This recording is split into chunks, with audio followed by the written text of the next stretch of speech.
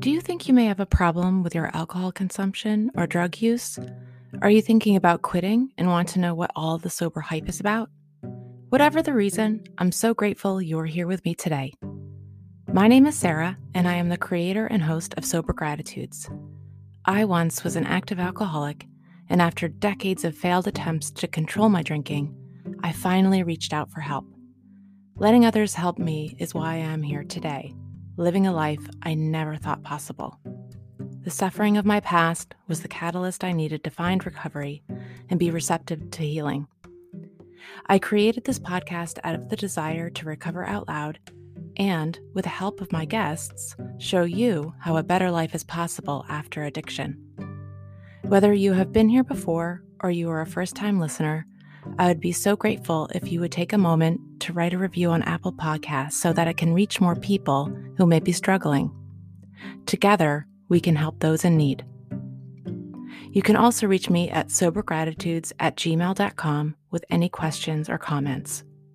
Thank you again for dropping in today, and welcome to Sober Gratitudes. Hi, everyone. Welcome to Sober Gratitudes. So grateful you're here with us today for what is going to be an awesome episode with a new friend of mine. I met Hillary on Instagram. Surprise, surprise. Seems like we all meet people on Instagram these days as we're trapped inside from the coronavirus. And we met because, well, Hillary, I'm going to ask you, remind me, how did we connect exactly on Instagram? What was it that put us together? I think I commented on one of your posts. I think you asked, I don't know if you asked about people's sobriety dates or something. Okay. And I made reference that I had 28 years or something. And you messaged me and was like, wow, can we connect? Yes. And okay. Thank you. That's exactly it. Because not often do we come across people on Instagram, well, at least in my experience. I have not come across a lot of people who have 28 years and they're on Instagram and they're out. And I just connected with Hillary right away in our correspondence. We were both really excited to do this podcast because I think that there's a lot of great things that we can talk about in recovery, in long-term recovery in particular. And I think Hillary will offer a great perspective on life without drinking alcohol for such a long time. And Hillary, first of all, welcome to Sober Gratitude. Thank you. And you stopped drinking at a very young age, but you started drinking at a very young age too, correct? Yes. My story was very quick. I started drinking at about age 14. It was probably around that time. I was also pretty hooked on prescription drugs because I had migraines and they used to treat me with narcotics. So it was I was already sort of hooked on those. So my drinking though was really from only age 14 and I stopped at 20. Wow. So it was a very short period of time, but I'm grateful it was so short because it was, and I know I've talked about this before, but it was a lot of people when they get into recovery, they talk about how their lives it was like a roller coaster, and they kind of had ups and downs, or they had sort of a steady time where their drinking was sort of under control, but then they tried to stop or it got really bad. And mine was really like one big hill and it just was like to the top and then I came crashing down. There was not any plateaus. It was just bad. I got drunk from the beginning, and the goal from the beginning was to get drunk every time. There wasn't ever any real social drinking involved. That was never the intent. I never had any interest in it. I just wanted the effect. So that's sort of what happened. It was just like a rapid descent. And did you think at any of that point, wait, okay, this is not normal? Or were you just kind of that was the hard part, is that I did start to think maybe, when you're young and you're in college, no, you don't really think you have a problem because everyone's partying. But Right. I will say, I think it was something you wrote in one of your last posts about how you noticed the girls who didn't do what you did. And I remember that feeling. I could so relate to what you wrote because I remember noticing the girls who kind of had it all together, and they didn't wake up in places where they didn't know how they got there. They weren't doing what I was doing. And I was like, how do you do that? I know I didn't ask them, of course, but I was Right. thinking it. And so I did notice maybe I'm a little different. I do remember, because I've been asked this before, when did you realize you might have a problem? And I do remember I went to Santa Fe, New Mexico for college because I grew up in Washington, D.C., and I just kind of wanted to get as far away as possible. And maybe something would be different there in college. Maybe I would be different there.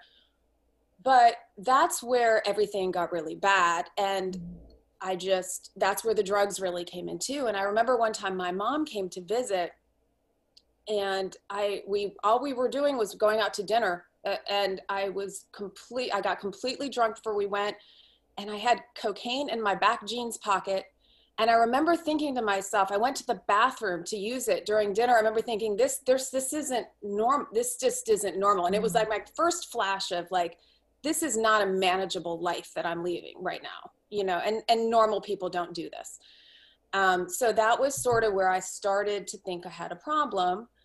But what happened was, I ended up in Santa Fe. Everything was getting every day was awful. I mean, it was one of those, I woke up, did not know what I'd done the night before. Every day was just guilt piled upon more guilt. And I did end up moving. I dropped out of school, moved in with a complete psychopath, shocking. And we broke up, and he was threatening to kill me. But it was genuine. He wasn't like empty threat. The guy was nuts.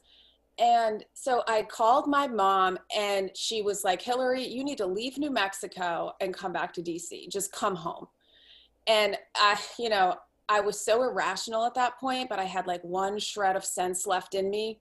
And I said, you know what, you're right. And I just packed a bag and I left. I didn't even tell most of my friends that I was leaving. I just left and flew back to Washington, D.C. And, but I can tell you,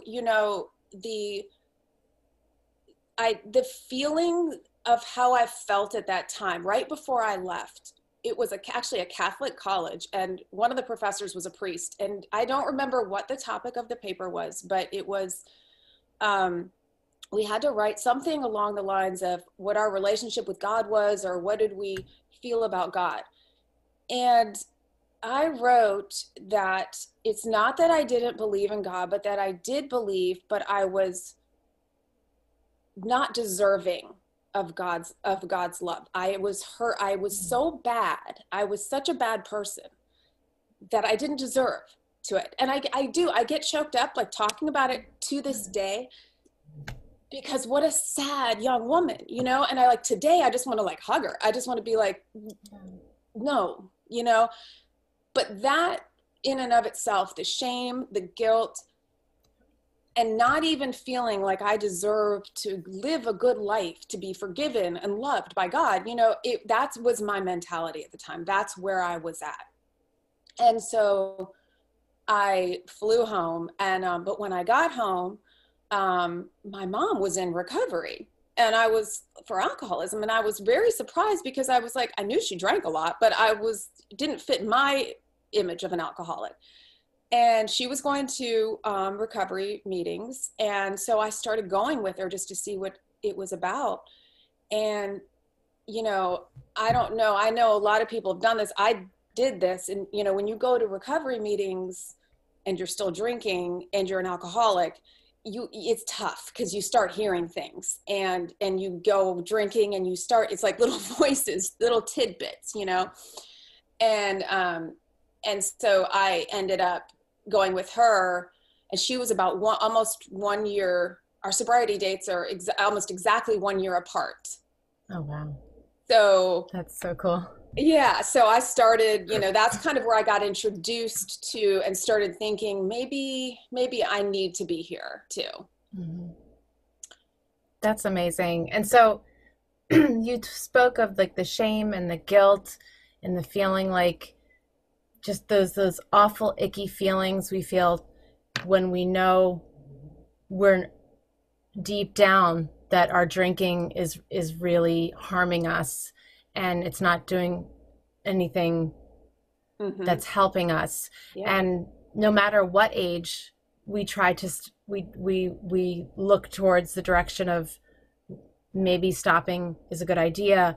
It seems to be that shame and guilt always come up no I matter what have age. I Yeah. have yet to meet one person in recovery that doesn't come in with some level of shame and guilt, and usually it's quite a bit of it. I think um I'll speak just for myself, but I feel like I did a lot of harm to other people, to myself in those days. And even though it was a short amount of time, I feel like there was a lot of damage that was still done. I'm just so grateful that I was able to see a different way of life as young as I was. Yeah. I didn't feel it at the time, I was a little angry at the time, but you know, I ended up just, I think when I first got sober, what happened was I drove drunk all the time. I never got pulled over except one time. And the cop let me off. He said, I'll let a friend come pick you up. And so I had to call a friend. And I think I told you this story before, but I back in, I'm old. So back in the prehistoric dinosaur days when we had payphones, we had phones attached to walls. Um, you had to remember phone numbers. I'm sure anyone young listening to this is like, oh my gosh, you had to remember a phone number. Yes, we remember phone numbers like in our memories. And I was so wasted, I could not remember anybody's phone number except the guy I was just out drinking with. And I called him and he was so mad at me because he was like, why, Hillary? Why would you call the only person drunker than you in Washington, D.C. to come pick you up when the cops are there? And I was like, I couldn't, it was all I could remember. So I was waiting for him. And you would think that the cop and all that whole scene would scare me. That didn't even really faze me. But what did happen, and I share this even though it sounds crazy, but I don't care because it was impactful enough to get me to go to scare the hell out of me. Is while I was waiting for my friend to get there, it was this overwhelming like it felt just like God speaking to me. It was like I heard this voice, and it was just like, Hillary, your time is your time is running short with this. You are out of chances. Your life, if you don't change it, is going to become very bad. And it freaked me out because I literally heard a voice, which is not something I would do drinking, and it just hit me to my core with this fear. So whatever it was enough to get me to say, I need to stop. I need to stop this like now.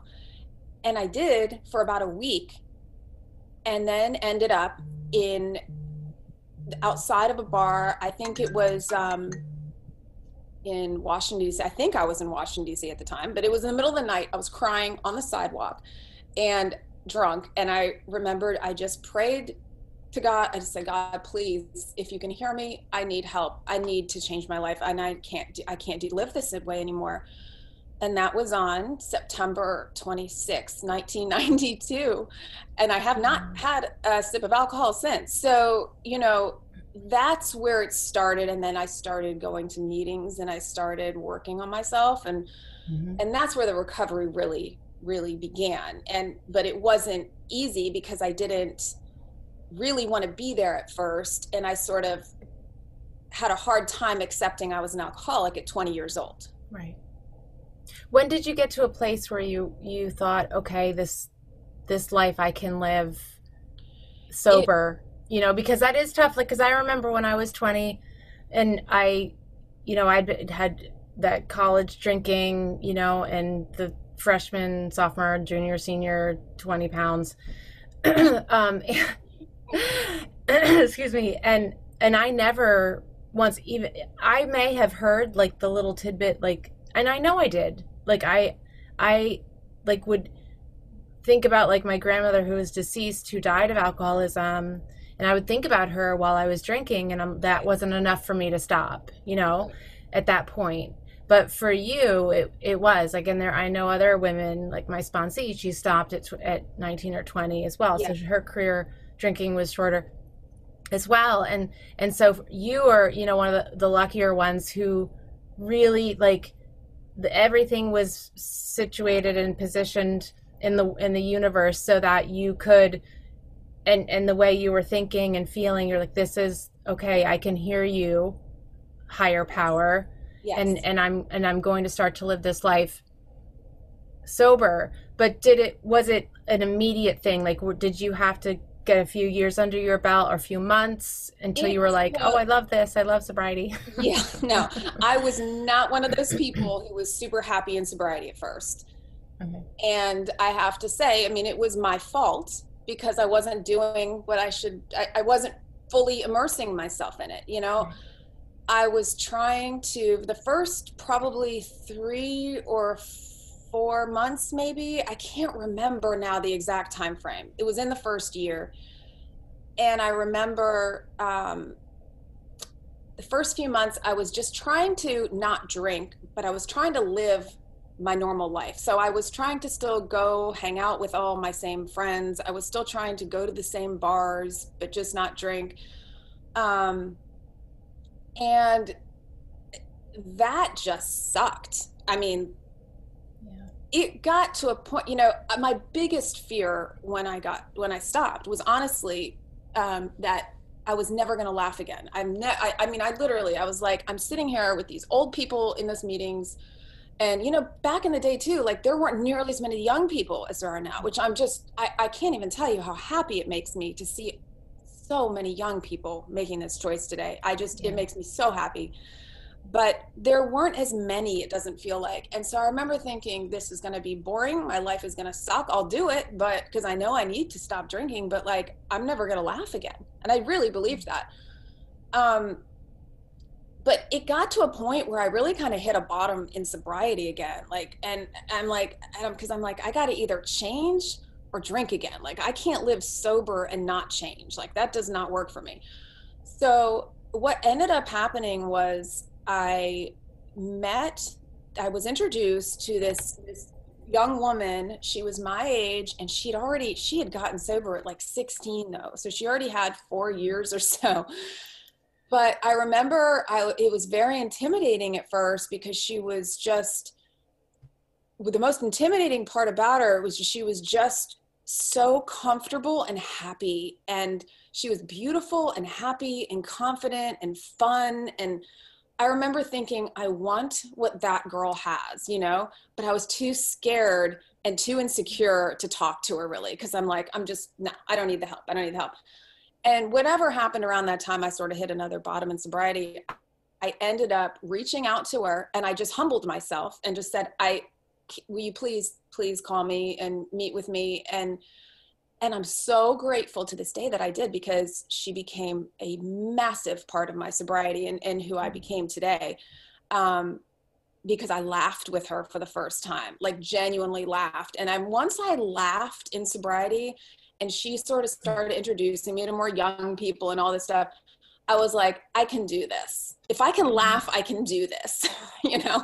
Laughter has to be, it's very important to me. Laughter has to be a part of my life. So once I realized that could happen, I was like, yes, I can make this, I can make this work. And so from that point, I immersed myself in my program of recovery and I started really, really working hard. I started making major changes, one day at a time, of course, and it doesn't happen overnight, but that's when I started to see things turn around for me. And when you say you started to do the work to make a change, that I'm assuming you're referring to 12 steps. Yes, I Okay. started, yes, the 12 Yeah. step program. And part of probably the biggest change was that when I used to go to meetings, I would sort of listen and only relate to what I could relate to. I've sort of always focused on, well, that didn't happen to me. That didn't happen to me. So, that's what I used as my excuse as to why maybe I'm not an alcoholic, because I didn't go to jail and I didn't get the DUIs and I didn't lose my whole family. And I used all those not yets as a reason to be like, maybe I don't need to be here. Maybe I'm not an alcoholic. And somebody did point out to me, early on, that most people who don't have a problem with alcohol don't frequent recovery meetings daily, sometimes twice a day, right, and question whether they have a drinking problem, and right, that really resonated with me. So that's such a powerful, just to interject really quick, and I'm so glad you said that, Hillary, because I think that's such a powerful statement, because, excuse me, because people can spend like a lifetime just thinking their way out of the fact that they have a problem, because they're comparing their lives and their behaviors to other people's behaviors and lives, and saying, well, if I'm not doing that, then I'm not an alcoholic. And I absolutely did that. Yeah. I was the one watching the show Intervention and saying, while I was drinking, and saying, oh gosh, those poor people. Yeah. Like, thank goodness I can just have like, a bottle of wine and not like 10 like they do, So, right. So that point, I'm really, really glad you said that, and let's say that again, so the listeners can really hear this, that your like, my alcoholism does not have to look like your alcoholism in order to qualify as an alcoholic. Correct. Because the fact that I'm even thinking that I might have a problem, and I'm going to meetings or investigating solutions or doing dry January or being sober curious. Yes.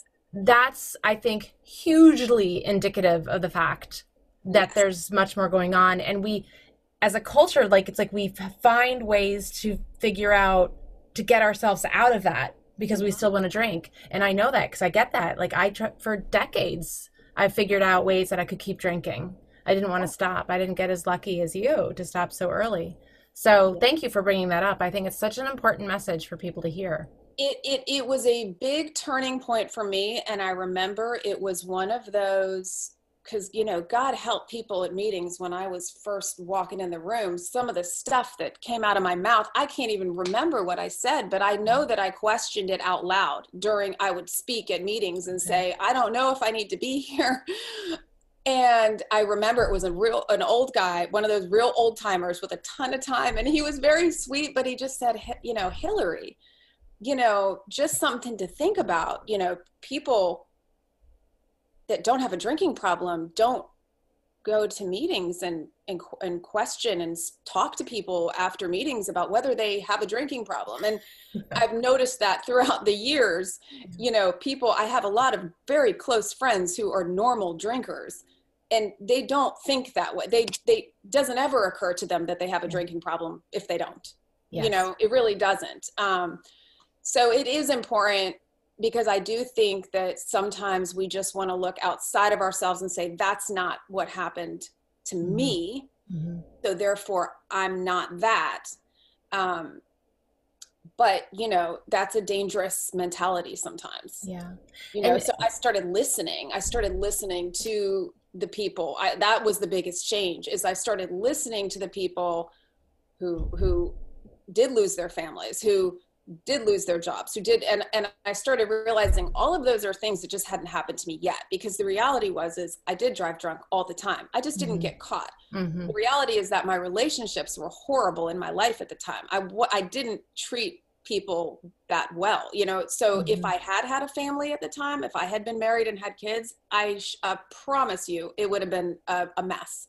Mm-hmm. So even today, I know, and I fully believe that if I were to drink again today, I would lose everything that I have. I don't, so really listening was what changed things, and really, really understanding, that guy that, my friend who's actually still sober too, he was admitted dead on arrival to the hospital from a drug overdose. And I'm like, his story was really, really bad, but his story and my story, like, we're the same people. We're both addicts. We're both alcoholics.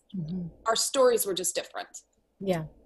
And that's great. And I'm really glad we touched on that point. And then just to take it a step further, I want to just go back to something you said that, again, that I feel, in my opinion, this is just my opinion, and you may share in this opinion, and others may as well, or they may not. But when you said that, you started, going to these meetings, getting a feel for, what alcoholism is, meeting other people who are in there, who are recovered and they're happy and they're living a great life. And then you hit that other bottom and you realized that there was something more you needed to do. Yeah. And I think that's something that I think is missing from the conversation, the dialogue that we're having in, social media, in articles written, books written, podcast conversations, you name it, that it's just stopping drinking is not, for me, it did not solve the problems. It's not, I 100% agree with you. I think I just wrote a post about this the other day because I was thinking about it. And, there are a lot of great tools we can use, when we're trying to stop drinking. There's a lot of self-care things. There's a lot of books. There's so much we can use. And those are all great things. I support them. The problem is, if I'm not looking within and changing me and being open to change, which is why I did the 12 steps, because it forces you, you have to do these things and really take a very honest and very fearless look within. Right. But I don't believe, for me, if I hadn't done that, if I hadn't really looked at myself, really looked at my part in things, looked at my patterns, looked at how I'd harm people, made amends to those people, I don't feel, if I had done all those things, that I would have stayed sober. If I had stayed sober, I don't think I'd be nearly as happy as I am, because I would be sort of the same person, just not drinking, Right. I don't really love who I am, just not changing. I mean, like, Right. I don't, the person just without the alcohol, it's a great thing to not drink, but there's I think what I want to say is there's just such a happier, better way to live when you open yourself up to really changing, even though it's scary and hard work.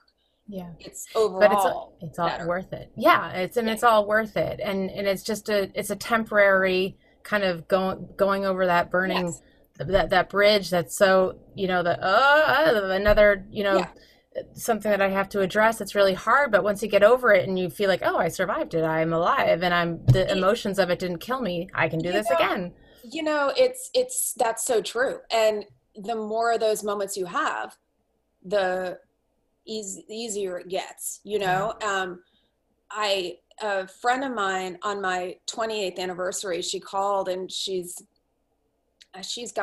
just celebrated her year, but she said, Hillary, like, I can't even imagine what that feels like. She's like, does it just feel like you climbed Mount Everest and where do you go from here? And I said, well, it does feel great. Like, I feel like I accomplished, I'm proud, I'm happy that I accomplished it.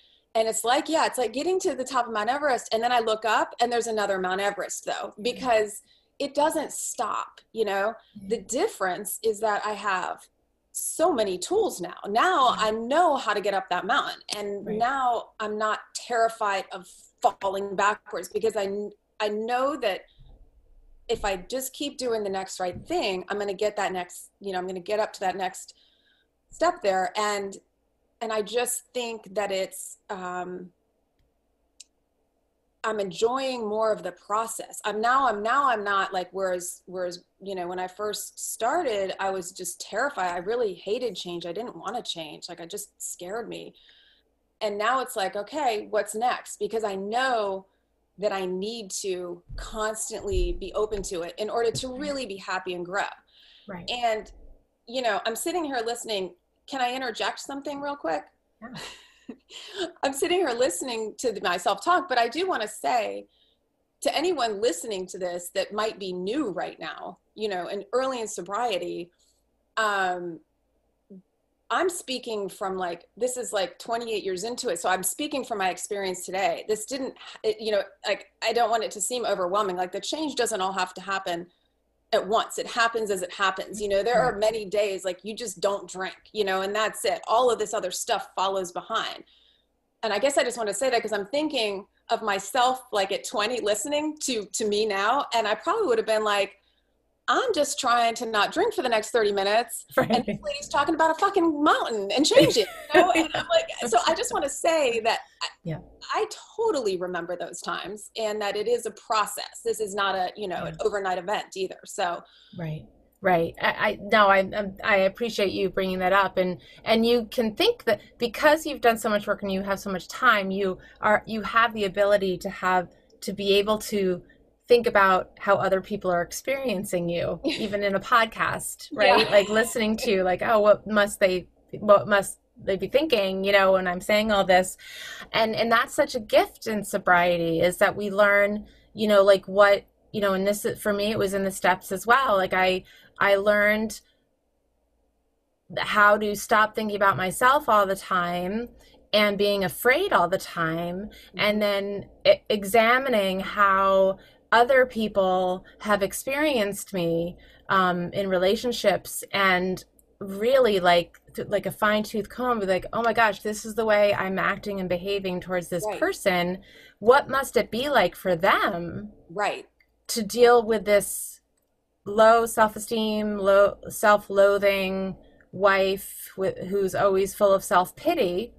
That must be, like, I remember that must be exhausting for my husband, you know, to deal with a wife who's constantly in that kind of, so you know what, the only thing I can change is myself. And so that's when we take the action, right? So it's like we can read, like you said before, so true. You can read all these books. We can read books about authors who are like, okay, we're reading it, we're getting knowledgeable about another person's experience and how they got sober. But like, until we put those books down, and then we pretty much kind of start writing our own book about what amends we need to make, what you said, which was great, is like how other people experience me, like what harms did I do, like how can I change to be less fearful, like what do I need to do to just feel better now that the alcohol is gone. Like I want to laugh again, so how am I going to do that? And yes, it is such about action. I think that's like, I totally agree with you. You know, it is about action. You know, that's the, you know, sobriety isn't for the, it's I've always said, like, it's not for the weak, you know what I mean? It's very, have to be very badass to live a sober life. I mean, you have to be very fearless. It's not easy. It's very hard, but it's so worth it.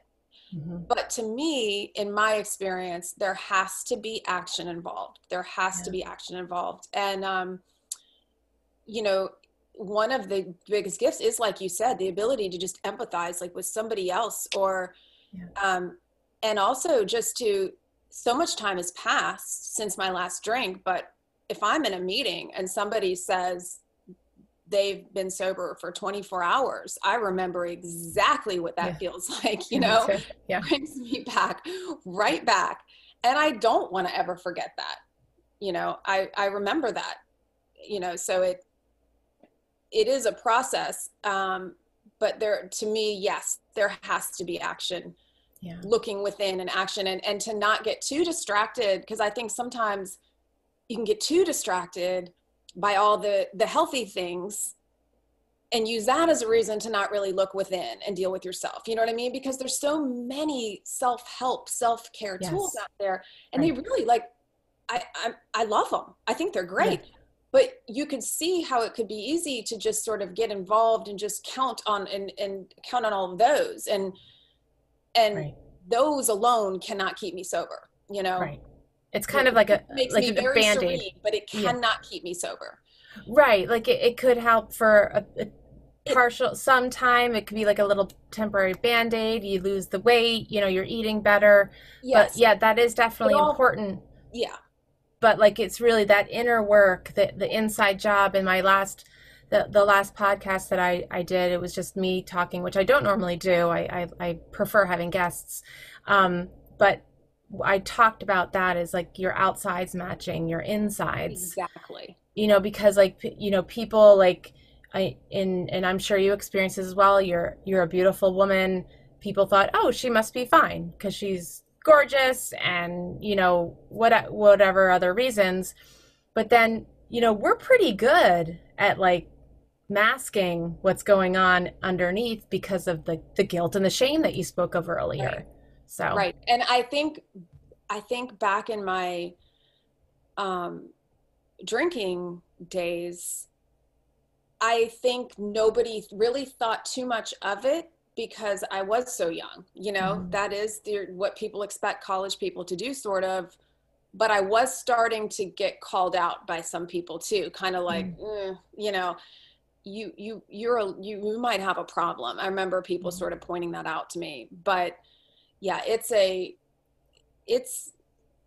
such an incredible process, though. It really is. But it is, people don't realize, you know, I guess I've noticed it more sober once I started telling people that I was an alcoholic. You know, all these people knew me for 15 years, you know, and they were like, what? They were like, we thought you just had this perfect life, like this perfect family. And I'm like, yeah, I mean, but there's a lot more to it, you know, that there, to me, how this all came together, you know. And you went right to, you answered, I was going to go right into, let's fast forward now and share with the listeners about how you've lived this sober life.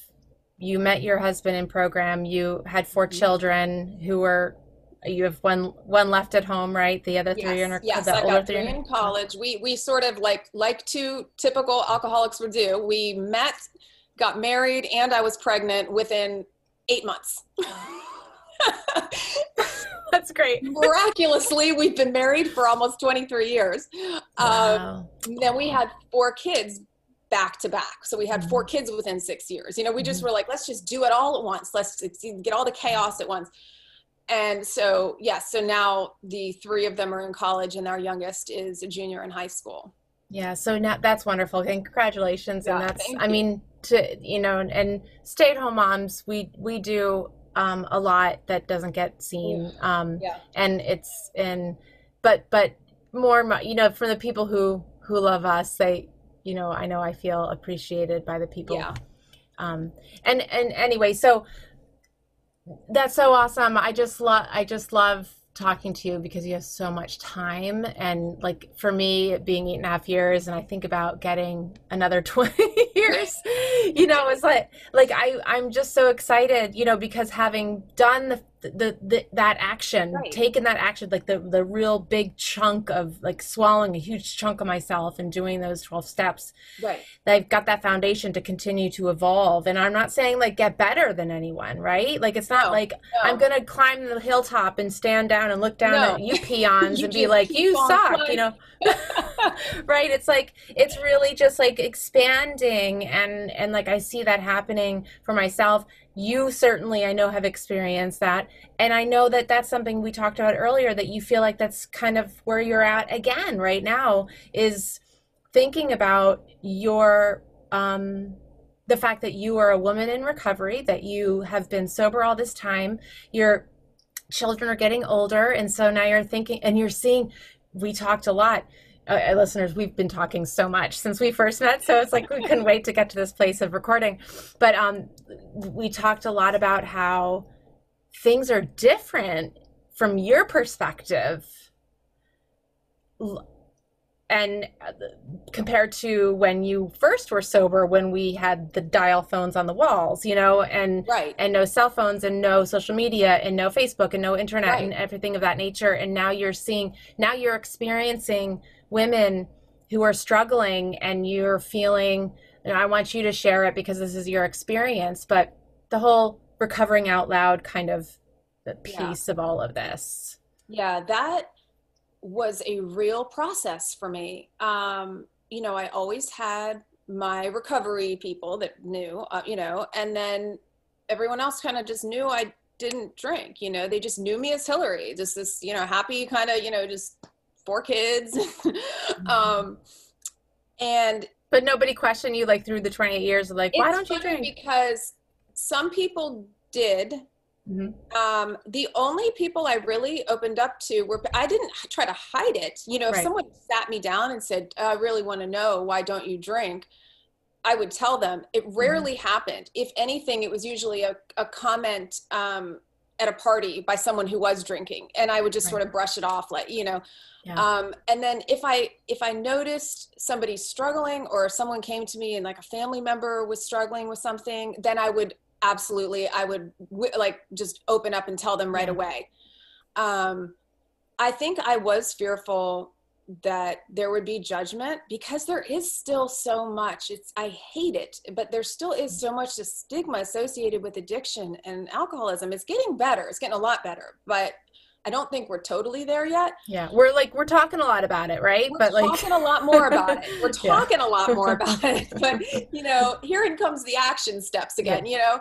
Right.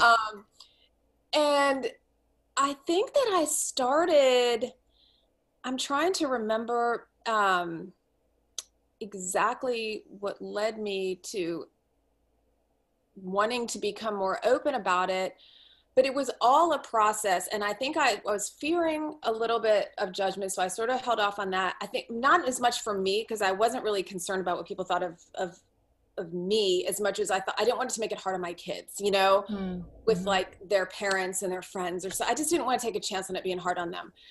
And then I got to, I mean, you're talking like a lot of time passed where nobody knew. And then it was around 27 years sober. So only like a year and a half ago. Yeah.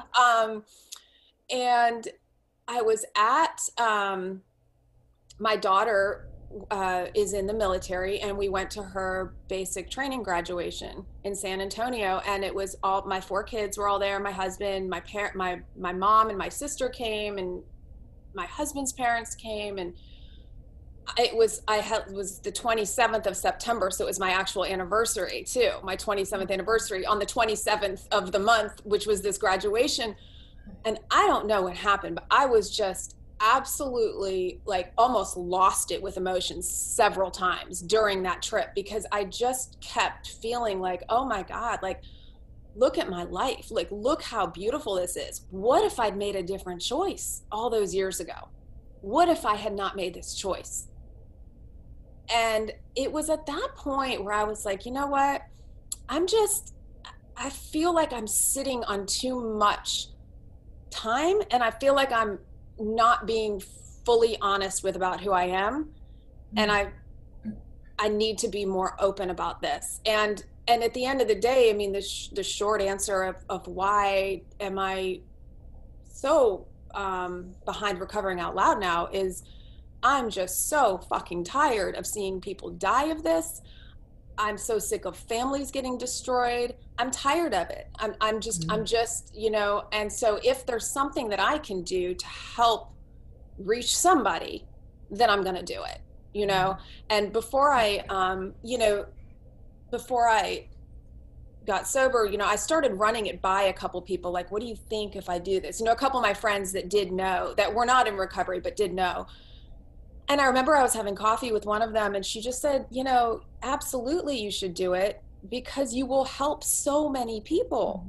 And I was like, isn't that really what it's all about? You know, isn't really ultimately that's what it's all about? And so I just became very open about all of it, and people were really, really surprised, and they were wonderfully supportive, and it just opened up a lot of avenues of people coming to me with either family members or themselves with stuff that they just didn't know who they could talk to about it. So it's really been a great thing. And then I didn't even realize the whole Instagram social community. I just started that Instagram page like 5 months ago or so, and I couldn't believe that there's this whole recovery community out there. Yes.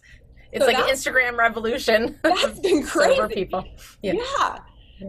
So that's really what it was, kind of a bunch of different things. And at that time in my life, I just was starting to become much more was just discovering a lot more about myself. There were some people in my life, like some friendships that really encouraged me to be more fearless and look within. So I was just like, I'm just ready to do this, you know? Yeah. And that's just sort of where it started. But I think we were talking about the, you know, the whole mommy wine culture, and it I didn't even realize, you know, that's just so normalized now. And the problem is I noticed it when I first had kids, you know, and even Halloween, you know, Halloween, everyone's out and the kids are in the wagon and the parents all have mixed drinks in their hands, every single one of them, you know, it's become, but everything is like that. You know, I live in the coastal community, so everyone goes out on their boats on weekends and with their kids, and there's alcohol, and it's not that I am not an anti-alcohol person. Though there are a lot of people that can drink normally, you know, so this isn't what this is about. The problem is, though, is I think that our kids now think that, you know, when the kids see the parents doing this all the time to have fun, then they start to think then they need to parent that way and that they need alcohol to have fun. And even though we're not telling them that, we're showing them that. And I just think people aren't really aware of it, and there's such a dark side to it. You know, we were watching a college basketball game the other day, and like a beer company was sponsoring it, and they had their logo all over the court and the baskets. And I thought, does nobody notice that there's an alcohol company sponsoring a basketball game that the kids playing in the game aren't even legally probably old enough to drink, nor the kids watching, you know? But it's so normal now, and those are the messages that constantly get bombarded. We can't parent without wine, we can't nothing, you know, you can't do anything without alcohol. And it bothers me because, you know, what they don't show in all their commercials with happy, beautiful people, they don't show the ugly side, and they don't show the side of the families that break up. They don't show the teenager who is sobbing in a meeting because they just killed their best friend drunk driving. You know, they don't show the kids who are being neglected because their mom is passed out. You know, they don't see that. And that is very real, and it exists, you know? Yeah, it is. It's so ingrained in our culture that, that we can't, it's almost like we can't, like you said, there's nothing like everything that we do has to involve alcohol. And we see it in advertisements, we see it, you know, like at the sporting events on TV and sporting events of our children, you know, and everything, you know, Halloween, you know, and everything is associated with drinking, like getting through everything. I just saw a post that somebody put on a Facebook site that I'm on, is somebody was looking for teacher gifts. Yeah, you know what I'm going to say, right? Where this is going. Yeah, like my kid, sorry if my kid drove you to drink, you know, here's a whatever, and they have the wine goblets that have, say, you know, like teachers break, you deserve it. Like, it's like, you know, we work hard, and there's like the whole playing hard mentality, and unfortunately the playing hard means you get fucked up and pass out and black out. And that's the kind of where I'm at in terms of like being standing up on my soapbox and recovering out loud and saying, you know, it is absolutely possible to play hard without drinking. And I say that like I'm a, you know, scolding parent to society, but I guess I'm just so fired up about it because I was so sucked into that culture, like swallowed up by that culture and those messages that kept perpetuating like my doubts about my drinking, saying, oh, no, it's okay.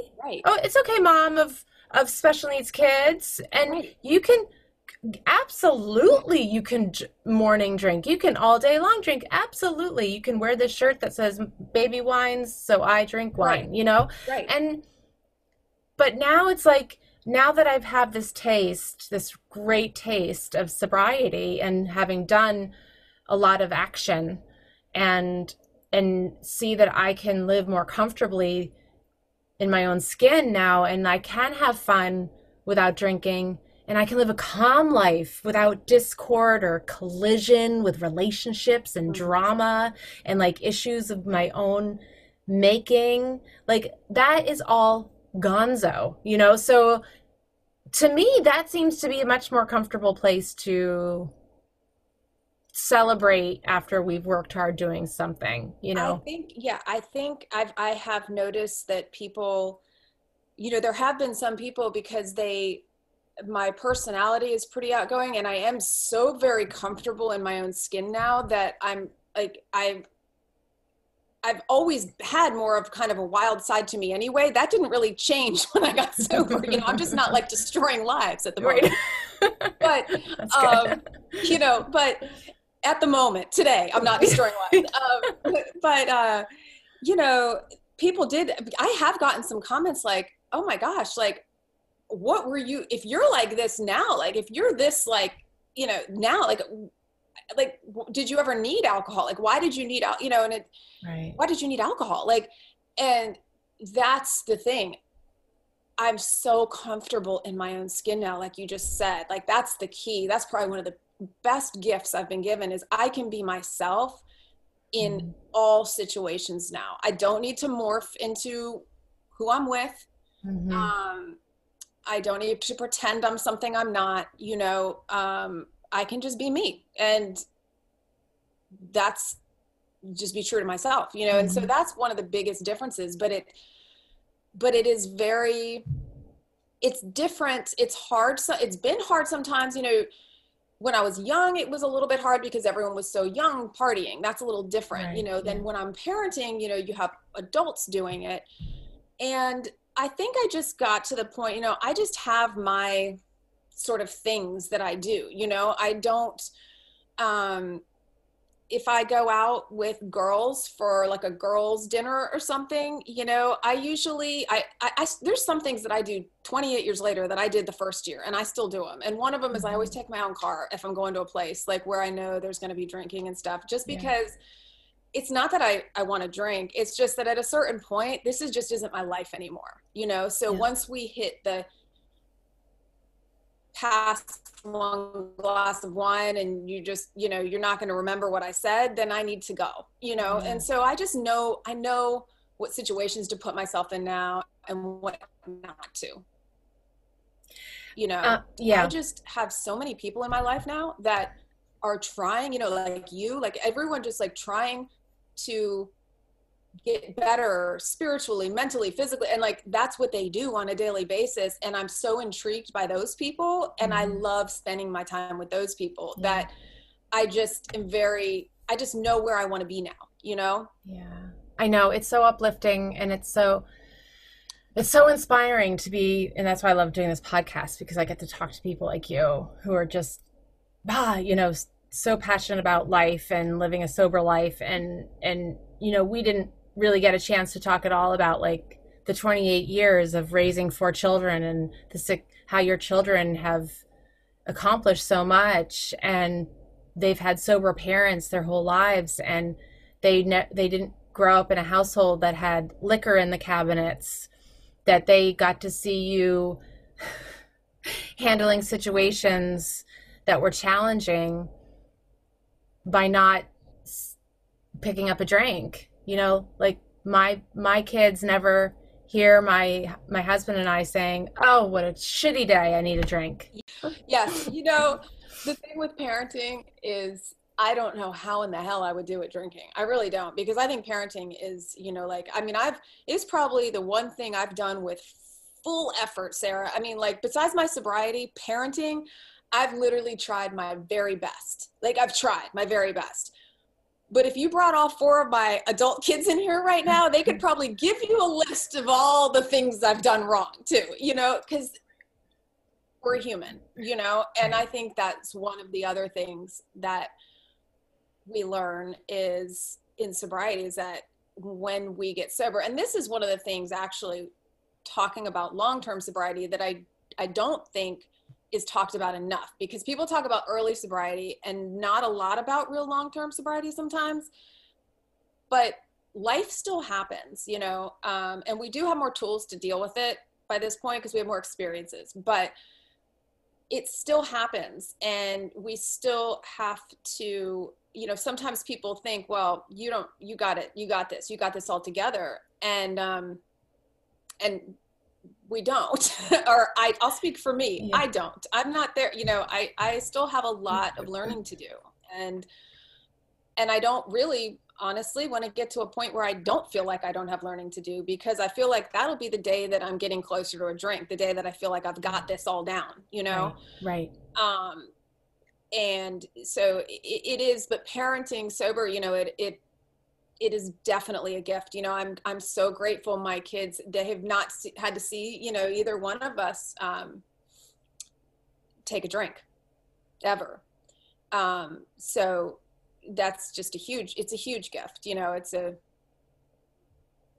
I don't even know if there's words to describe what a gift that is, you know. Yeah, they probably don't know how lucky they are. Well, maybe they do. Maybe, and I think they've started to. It's funny you mentioned that, because I think they've started to, because we actually have had a couple of them randomly, you know, whether it's their friends, parents, or someone they know, and they're just like, you know, wow, their lives are not good, you know? And so they're starting to see, as they get older, some lives really get destroyed by this, unfortunately. Yeah. And so I think I don't know that they fully understand, but they definitely understand more now that they have experience with it. Right. And another gift that you're giving them, not just in the not drinking, but because you took the action to really heal what you needed to heal inside, and your husband, assuming, did the same thing. Yeah. And you're parenting together, you're allies, you're doing, you know, your kids are seeing that, and they're seeing health, they're seeing good spiritual and mental health of their parents. And then you also, on top of that, get to tell your kids, essentially, like, if you ever have a problem and you think that you are doing a little too much of something that's not really good for you, and you're getting yourself into trouble, who are they can go to the two people who raised them. They can, and not be judged, right? Like, you're not going to judge them, because you know what it's like to be an early alcohol, the shame and the guilt and feeling that way. So you can say that to them. And that's what I say to my older two, is that, you know, that Dad and I will never judge you. We just want to help you. And if you're ever in trouble, like, we're here to help. And we know enough now to, like, even in just 8 years, you know, I feel like we know enough if one of them were to come to us with a problem. And so I know that they're going to college. I know that they're going to likely, you know, they're going to drink. I know that, you know, but they can also see, I don't know, they're just more aware of it now, I think. Mm-hmm. That also, my biggest thing was, you know, they're aware that they have two alcoholics as parents, and genetically there can be a bit of a genetic thing there. So they know that it might not be as easy for them to go through the partying college stage and just pop out of it like maybe their peers can, you know. So I hope they know to be just more aware of it. You know, I think they know to be more aware of it.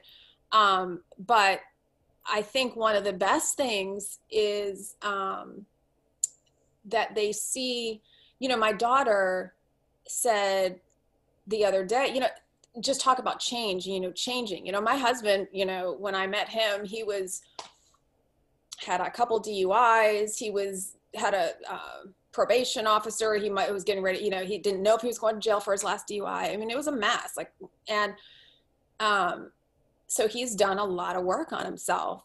And the other day, my daughter just said the sweetest thing, my 19-year-old. And she said, you know, I hate to give Dad this kind of compliment, but she said, but I'm just literally worried I'm not ever going to meet a guy as good as him, like as good as he is Oh, to you.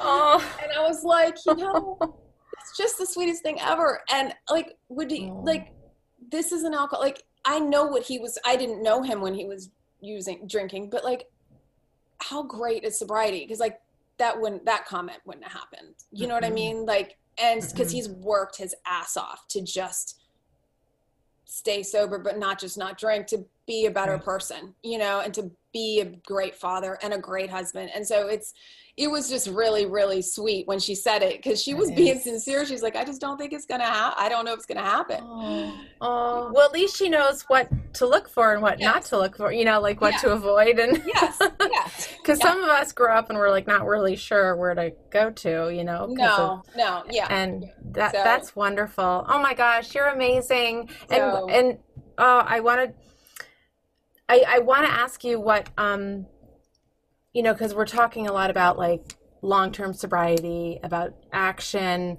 There's a lot of people out there that are struggling right now. To think of like action for them might be Right. like a huge elephant that, where to start to take a bite. Hmm. Um, I know, like I always like to say that it's never too late to quit No. and to stop drinking. Um, any mom, any parent out there that's like, oh no, my kids are this age, that age is too late. Right. I'm done. I might as well keep drinking. It's never too late. Right. Um, what would you say to the people who like, to the parents out there, or any young women who are struggling? Because I know, I know there's a lot of women who are not necessarily alcoholics, but drug addicts. Um, a lot of bad stuff is going on right now. Yeah. Um, what would you say to someone who came to a young girl in a situation where she was really, really struggling? I think I would say that, first of all, you're not alone. You're not alone, and you are loved. You are not alone, and you are loved. Those were things I needed to hear. And that there is absolutely nothing you've done in your past or today even, that doesn't mean you deserve to live a beautiful, happy, sober life. Nothing. There's no amount of shame or guilt or anything that should hold you back from saying, today I want to change things. So that would be one thing. And then on the simple side of it, we talked a lot about change and growth and action. And I think that can seem overwhelming. I know for me at first it was overwhelming. In fact, I kind of would zone out with people with long-term sobriety, because I'm just like, I'm just not there, and I don't get what they're talking about. And they're so freaking peaceful. Like, what the hell, But when it boils down to it, the thing that I always tell someone new is just, when you decide to make that change, find somebody who has what you want, really look at them. Are they sober, and are they happy, and are they peaceful? Do they have what you want, And if they do, humble yourself, get out of your own way and ask them for help, and ask them how they did it. And then when they tell you how they did it, do what they tell you to do. And it really can be that simple to start with, just find someone who has what you want, ask them what they did, and do it. I love it. And that's where it all starts, but I would say that don't get overwhelmed. It's a one day at a time thing. And you don't need to worry. For the young people, you don't need to say you're not going to drink for the rest of your life. You don't need to say that. Just, you don't need to drink today. Just today, don't drink. And that's it. Don't worry about tomorrow. Tomorrow will unfold. It's just, I always text this one young woman I work with, just like, it's one step at a time. It's one breath at a time. It's 1 minute at a time. Sometimes you need to take this, and don't worry about tomorrow, just worry about today. But I would also say that, in life, we can't really make promises, sometimes, because, we can't be sure that we can fulfill those promises. But I can tell you one thing. I can promise that life gets better when you stop drinking. And there's a better way of life and a happier way of life. I've said it to many young people I've run into meetings that are not happy about being there. And I can promise you it gets better. I have never in almost 3 decades run into someone who regrets getting sober. Not one time. Not one single person has ever said, gosh, it was better. It was better when I was drinking. It doesn't mean it's easy. It's very hard. There's very hard times, but the joy and the peace and especially for these young people, you are giving yourself a massive gift getting sober at this age, a gift that you can't even see right now because you're so young, but you will look back and say, oh my gosh, today, I can honestly say today I'm actually grateful for my alcoholism, because I don't know that I would have gotten where I am today without it. I don't know that I would have made all these changes and done all this if I hadn't been sort of forced to. So I think that's what I would say is just, and that there's that saying, don't quit before the miracle happens. And that's a big one. Sometimes you just gotta hang in there and believe that it will get better, because it does. It doesn't get magical, like you have life, but you learn to sort of get through things, and you learn to be grateful and all those things that come along with sobriety throughout time. But definitely don't quit before the miracle happens. I love it. That's so wonderful, Hillary. And everything you said is so helpful, and I know will help people who are listening today. And just a quick add, and I wanted to say this earlier, is that when we've referenced a number of times how life still continues, we get sober, but life goes on. So those problems in life, or, whatever in life that's difficult, those things are still there, but our perception of them and how we handle them and how we react to them are so different the more sober time we get. At least in my experience, I have found, right before before we started recording, I told you something that happened, and 10 minutes before we started recording, and I know that 9 years ago I would be flipping out over it. Yes. But today I have a whole new design for living and thinking and breathing and feeling and being just this spiritual, this soul having a human experience, is that I have to have faith that, things will work out the way they're supposed to work out. Something and it always works out. Yeah. It always does work out better. Yeah. In my experience, it always works out better than if I had written it, if I had written what I wanted, it's always better than that. Yeah. And you start to look at things from a very different perspective. You start to look at everybody as human. So there's so much less anger involved, because you don't know what someone else is going through. So you're much less likely to judge them or get angry with them. It's just a whole other mentality and way of looking at things, and knowing, but like you said, it's like faith in knowing that you're going to be okay no matter what happens. That's where that true peace comes in, and you can, so no matter what turmoil is going on, there is some deep peace within you knowing it is going to be okay. Right. And that is such a gift of sobriety, huge. Such a gift of recovery, and no drink can solve any problem like the way faith and fearlessness about circumstances of your life in the world, how they come up. Like a drink won't solve the issue that I told you about 10 minutes before press record. No, drinking won't solve. It will make it worse. It doesn't solve anything. It really doesn't solve anything. No. It only makes the issue worse. But there is such a power and a freedom in dealing with things fearlessly and head on, and feeling things that was something that I didn't get till later on in sobriety, is just really feeling everything, even the negative stuff, the bad stuff. And now it's like, I realize, like, when I really fully allow myself to feel that, then I feel even more of the good stuff. You know, there's just, it's a whole shift in perspective that happens and way of thinking, you know? But there is nothing that a drink makes better. I can't think of anything, you know? No, I agree.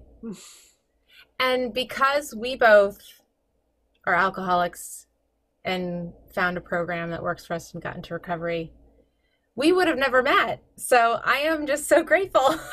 Exactly. I love it. I got to tell you, I absolutely love you. I love what you do. I think you are helping so many people by what you're doing. It's amazing. And I am just so grateful that we connected. And I'm so grateful that you, asked me to do this podcast, because any chance that I can get to for someone to hear something, you know, that's really the only goal, someone to hear something that might help, you know, that's just so awesome to me.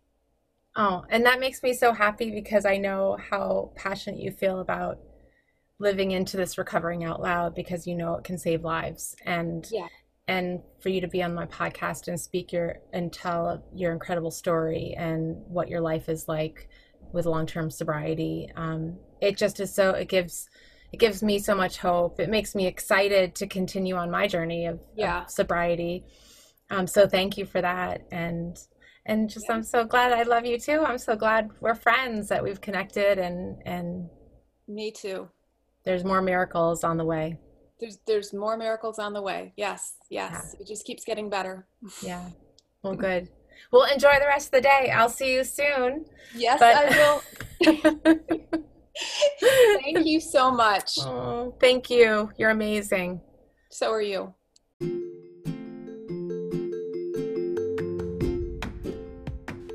Well, that's a wrap on this episode. Thank you to my guest and all of you for listening. I hope what you heard inspires you to look for and recognize the gifts of sobriety. Sober Gratitudes, a podcast dedicated to delivering messages of hope through true stories of recovery. A sober life is possible if you truly want it.